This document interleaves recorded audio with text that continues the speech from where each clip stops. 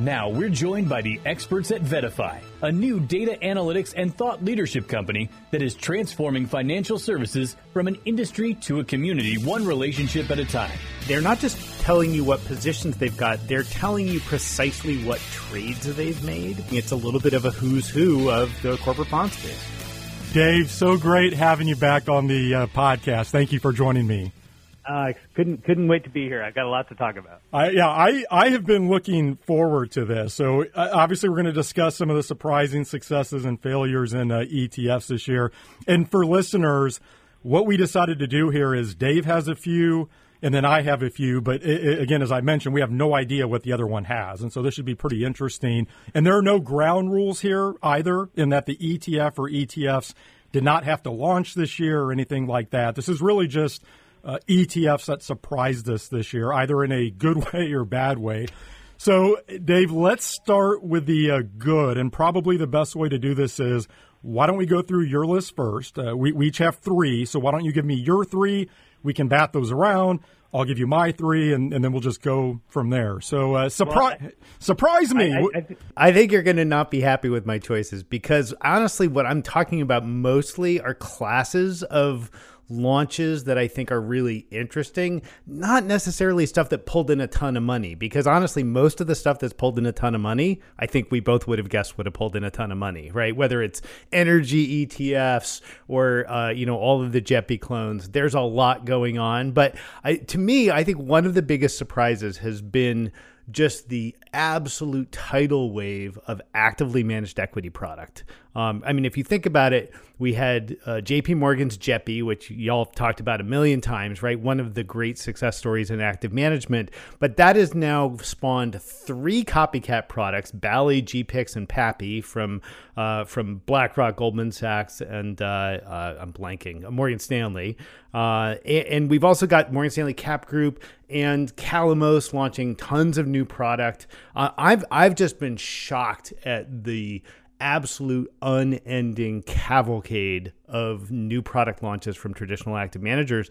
And not all of them are getting assets. Some of them are sort of languishing at the $5 million level, but a lot of them are getting $50, $100 million. I'd be curious what your thoughts are on that class, Nate. Or do you want me to go through my whole list first? No, I do want to comment on that. One of the narratives I've seen out there on active equity products here over the past week or two, and I think Bloomberg's Eric Balchunas wrote a piece on this, is whether these are actually really active products, like traditional stock picking products, because if you look at where the success has been, it has been in a lot of the more quantitatively driven strategies where there are maybe slight tweaks to the underlying indices. So I think of somebody like Dimensional, where obviously they're taking some factor tilts in the small cap space and value space, but it's not what you think of in terms of traditional stock picking. And I guess I'd throw it back your way. I'd be curious what you think on that. I mean, is there a path for that traditional stock picking, active management, or is it going to be more what we have seen from somebody like Dimensional and Avantis? And you could probably even toss some of the JP Morgan products in there. I don't think that the fundamental reality of markets has changed as much as some people are talking about. I think it's still very, very difficult, if not impossible, to consistently beat the market picking a portfolio of, call it 50 stocks from the U.S. equity market, with the constraints of having to run it as an ETF, meaning you're pretty much not going to go below the largest small caps because you won't be able to get the liquidity you need. I think that's just an incredibly difficult nut to crack. And we've, like, some of my failure list here has some of the folks that have jumped into there. I'll toss LZRD. Remember that one, Nate? Lizard, which was a straight up small portfolio active stock picking fund from Parabola, which opened in April and closed in October, right? Which is one of the fastest round trips we've ever seen. Definitely never had a chance to work. But I'd point out that the long Jim Cramer ETF, which, if you want to talk about active management, I suppose that's probably about as active as it gets. You have to watch TV every night to find out where your trades are going to be. That thing closed too, leaving sort of the butt end of S-Jim, Slim Jim, the short version of it, still alive. But I think the straight up active stock picking world is very difficult to crack. I think we're going to see more systematic product, more product that uses derivatives to get their exposures, and doing things that, frankly, the average investor can't do on their own. Okay, so actively managed equity products, that's one of your surprising successes. Give me the other two here. There's a class of products that launched that, again, cannot believe launched, which is Lux, KLXY, and LUXX, three competing ultra luxury brand ETFs from Tima, Crane, and Roundhill, respectively. None of them have pulled in significant money. I think the oldest one of these launched in March, and they sort of dribbled out through the course of the year.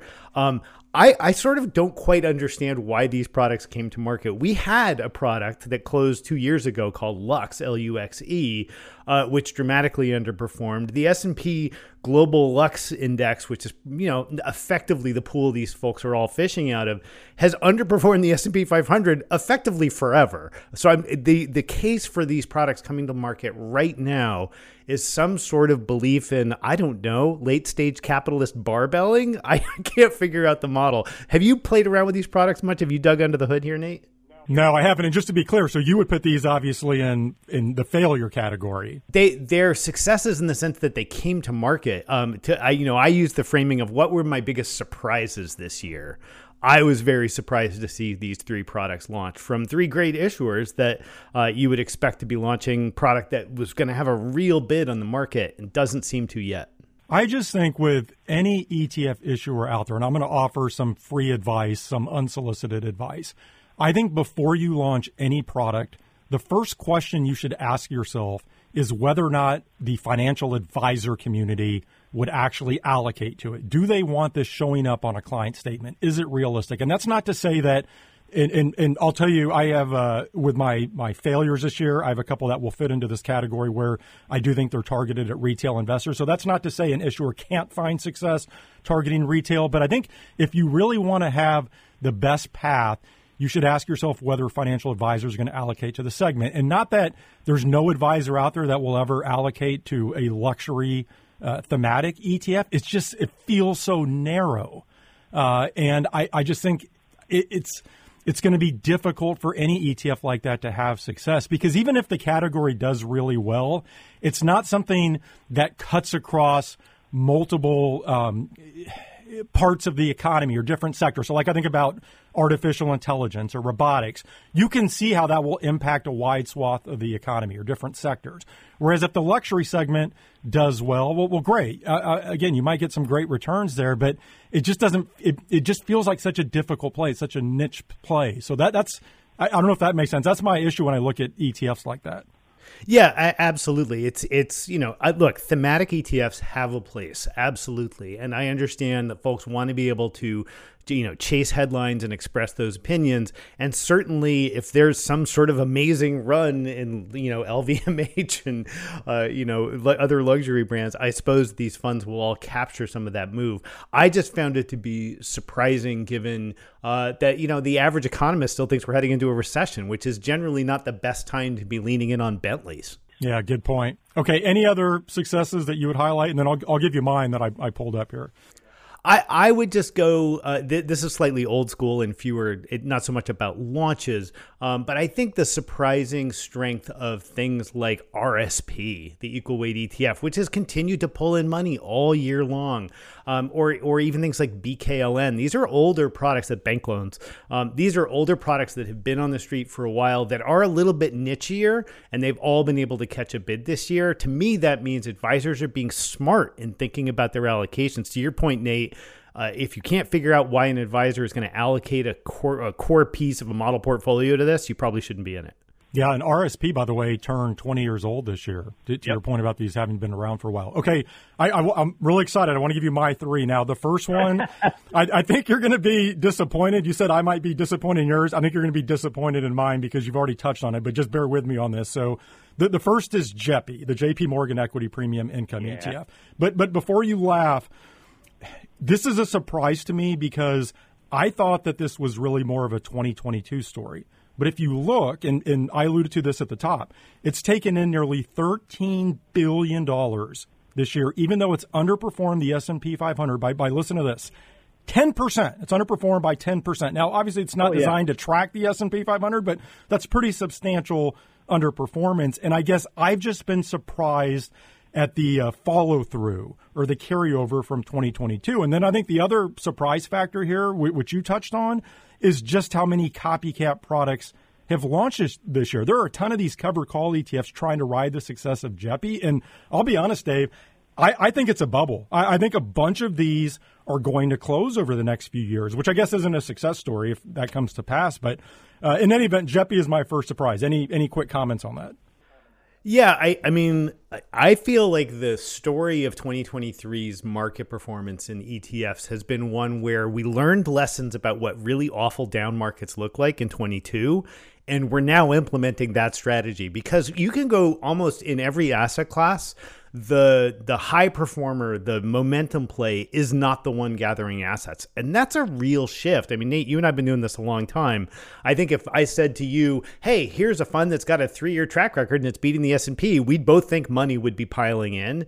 There are a ton of funds like that right now that are not catching a bid, but stuff like, S&P high quality, right? Growth at a reasonable price. Those are still getting those kind of bids, as is all of this equity income stuff. This is really mirroring a trend that I think we've seen north of the border in Canada for years, where effectively any equity allocation that's got a vibrant options market, somebody's going to launch a version of it that's got an income stream or maybe a little protection. The Canadians have been all over this for years. We're just playing catch up. I would expect to see sector product next. So I'm sort of shocked we haven't seen like 20 or 30 products launched that are all of the various sort of tweaks on sectors and themes, all with an options overlay. It's amazing. Like, as I was looking at the list of these equity income products, I'll give you another one that jumped out at me. The Yield Max Tesla Option Income Strategy ETF, ticker TSLY, that's taken in nearly $1 billion this year. It launched less than a year ago. Now, performance-wise, if you look at that, it's up like 38, 39% versus, again, about 15% on the S&P 500. So the performance is there. But those Yield Max products, I know Curve has these yield premium ETFs. Yep. These do seem to be finding an audience. Well, I think this is part of the overall trend towards, I've said this on the show before. I think the future of ETFs is packaged portfolios and packaged trades. What we're talking about here for the most part is packaged trades. The reason somebody's buying the option Tesla strategy is because it's more difficult to roll that yourself than it is to just put your money in the ETF ticker. You just set me up with a perfect segue into my next surprising success story when you talk about a packaged options trade. So I think you're going to like this one. The Alpha Architect 1 to 3 month box ETF.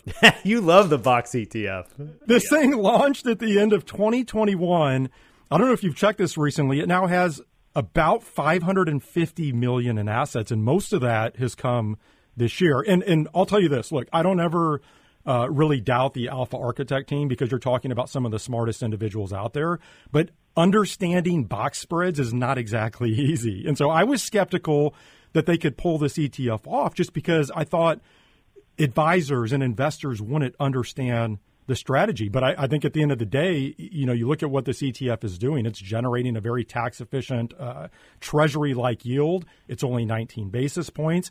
That is a pretty darn good recipe for success in the current rate environment. Well, and to your point about understand why an advisor is going to make an allocation, BOXX is a classic case where an advisor is going to make an allocation because what you're doing is saying, I'm going to give you this sort of short duration exposure, but I'm magically going to transform it into capital gains treatment. Like, that's amazing for a financial advisor to be able to lean into that. It's a great product. It's well designed. It's relatively cheap. I'm not surprising it's catching a little bit of a bid.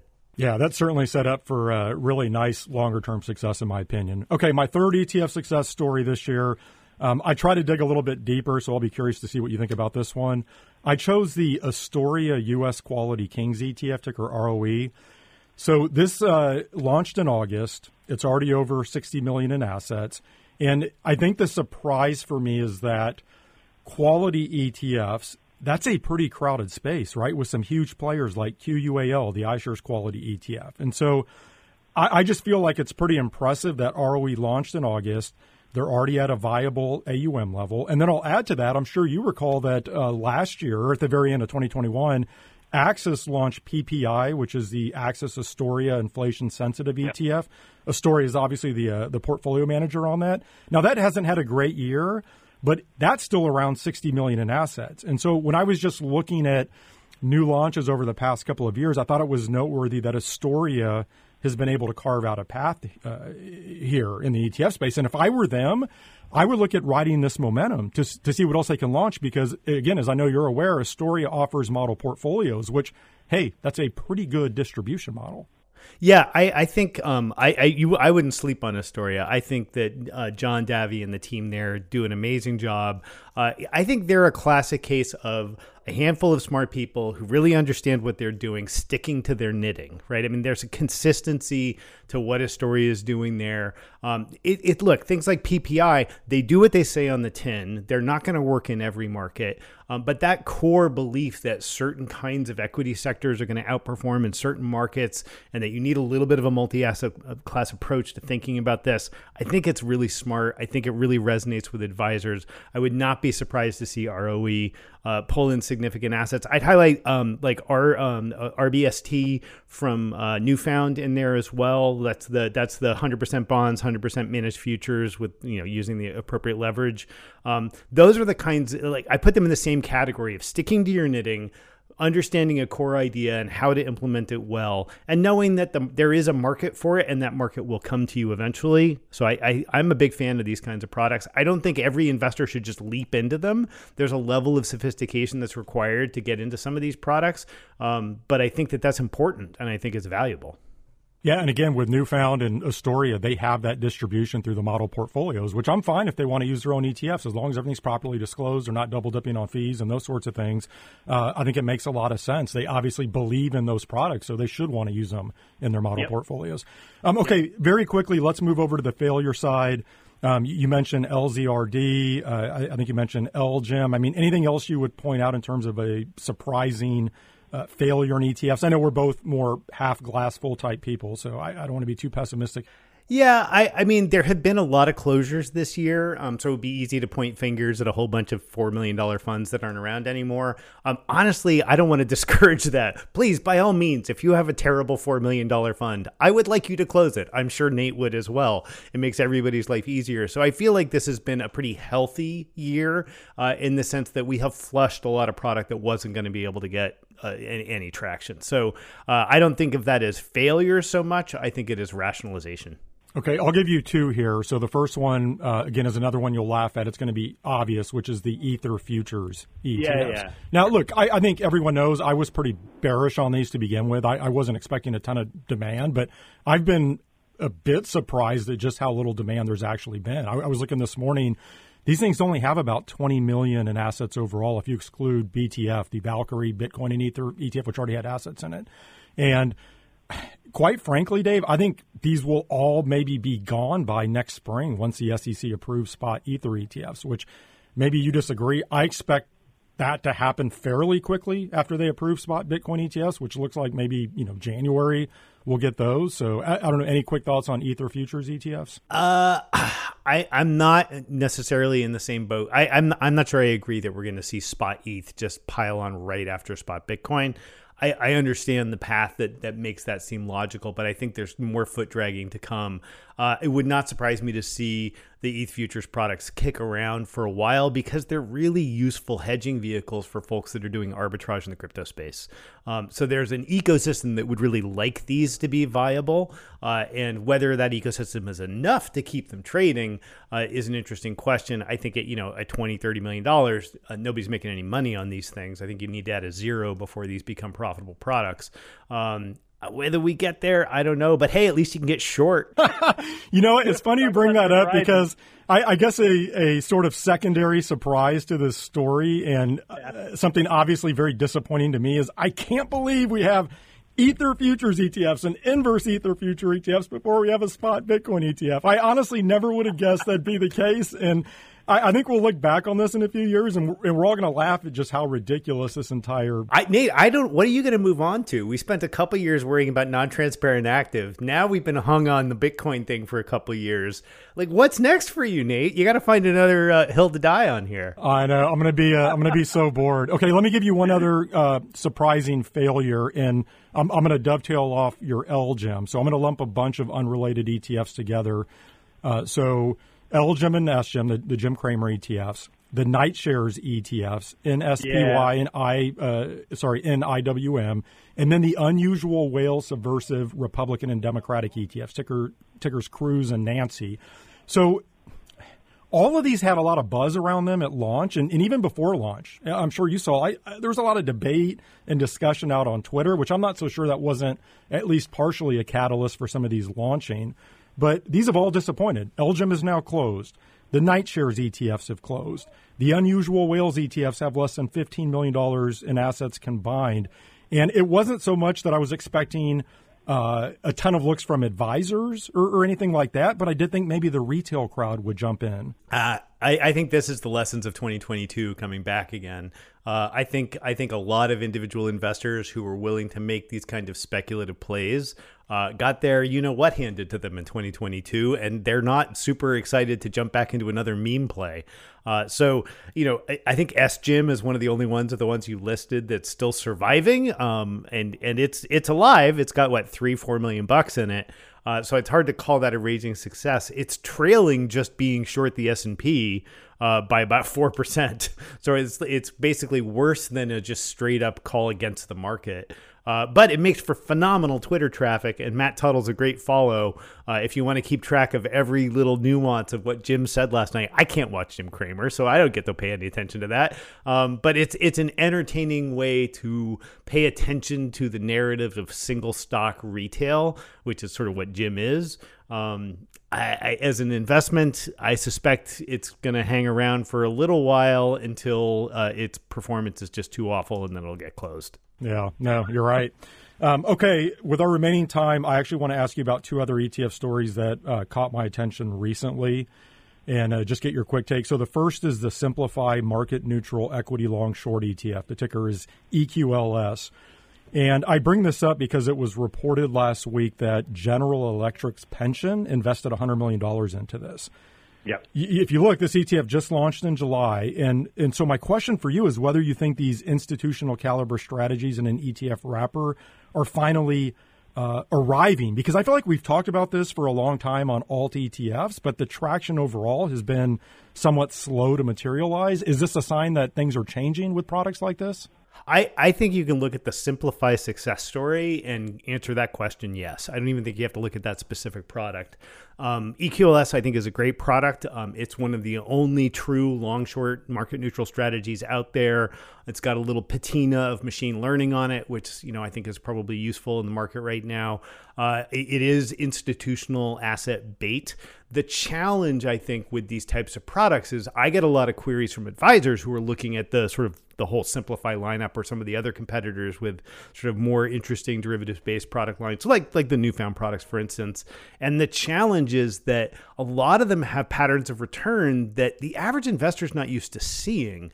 Right. So the problem, if you will, with something like an EQLS is that it's never going to outperform in an up equity market. It's always going to be trailing when the S&P is up 15%. You're never going to be up 15%. That's not how it works. You're going to actually probably be up something like 8% or something like that. But you're holding it for the long term to get that negative benefit when the market then whipsaws around and throws you down 25% and you only go down 2%. And so whether or not there's a non-institutional market for this tightly derived product, I don't know.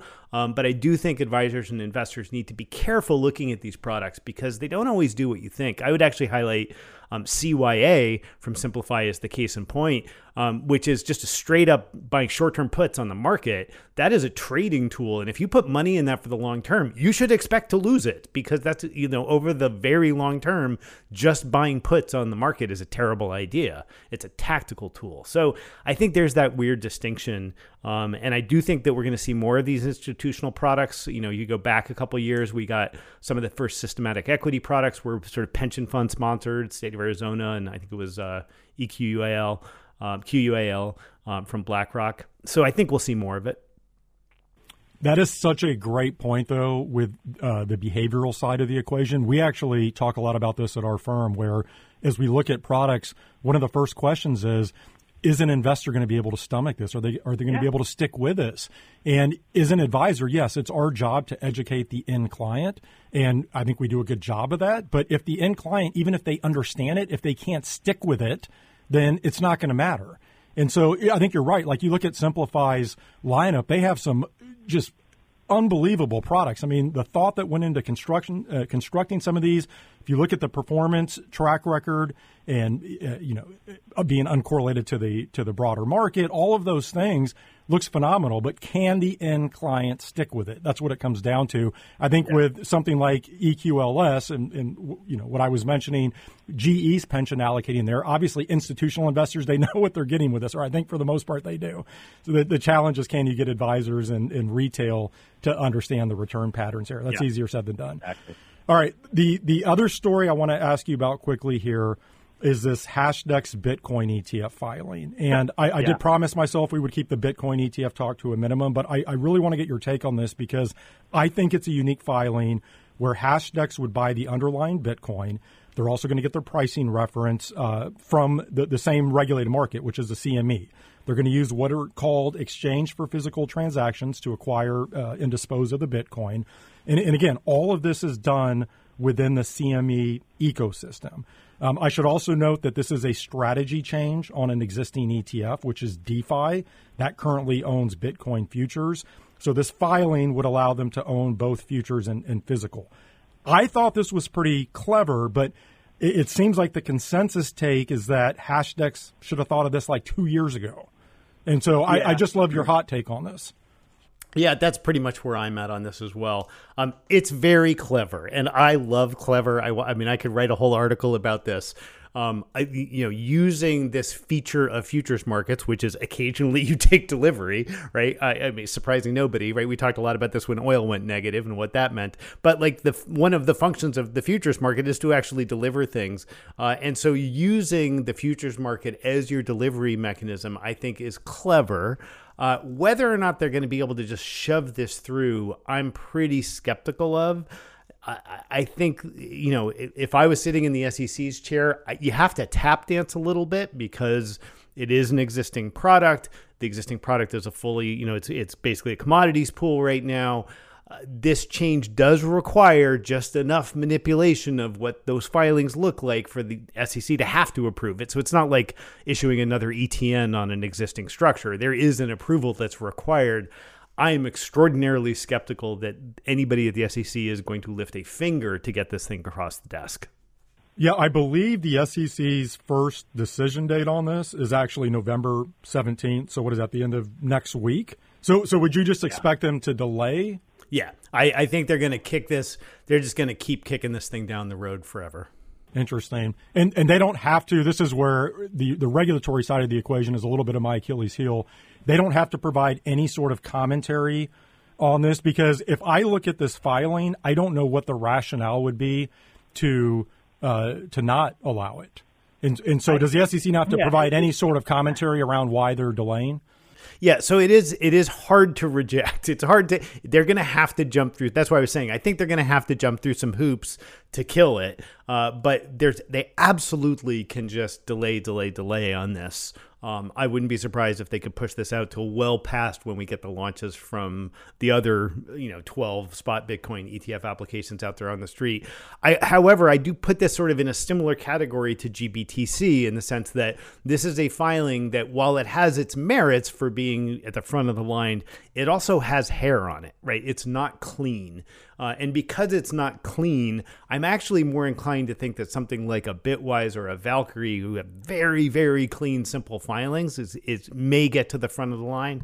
Who the heck knows? I mean, I'm getting a little tired of handicapping how the end state of this is going to go. But I would bet against Hashdex getting the starting gun. Yeah, and we can move on. I don't want to belabor the point. I guess and maybe you don't know the full answer to this, but obviously one of the primary reasons the SEC has denied spot Bitcoin ETFs is over concern of fraud and manipulation on these unregulated crypto exchanges.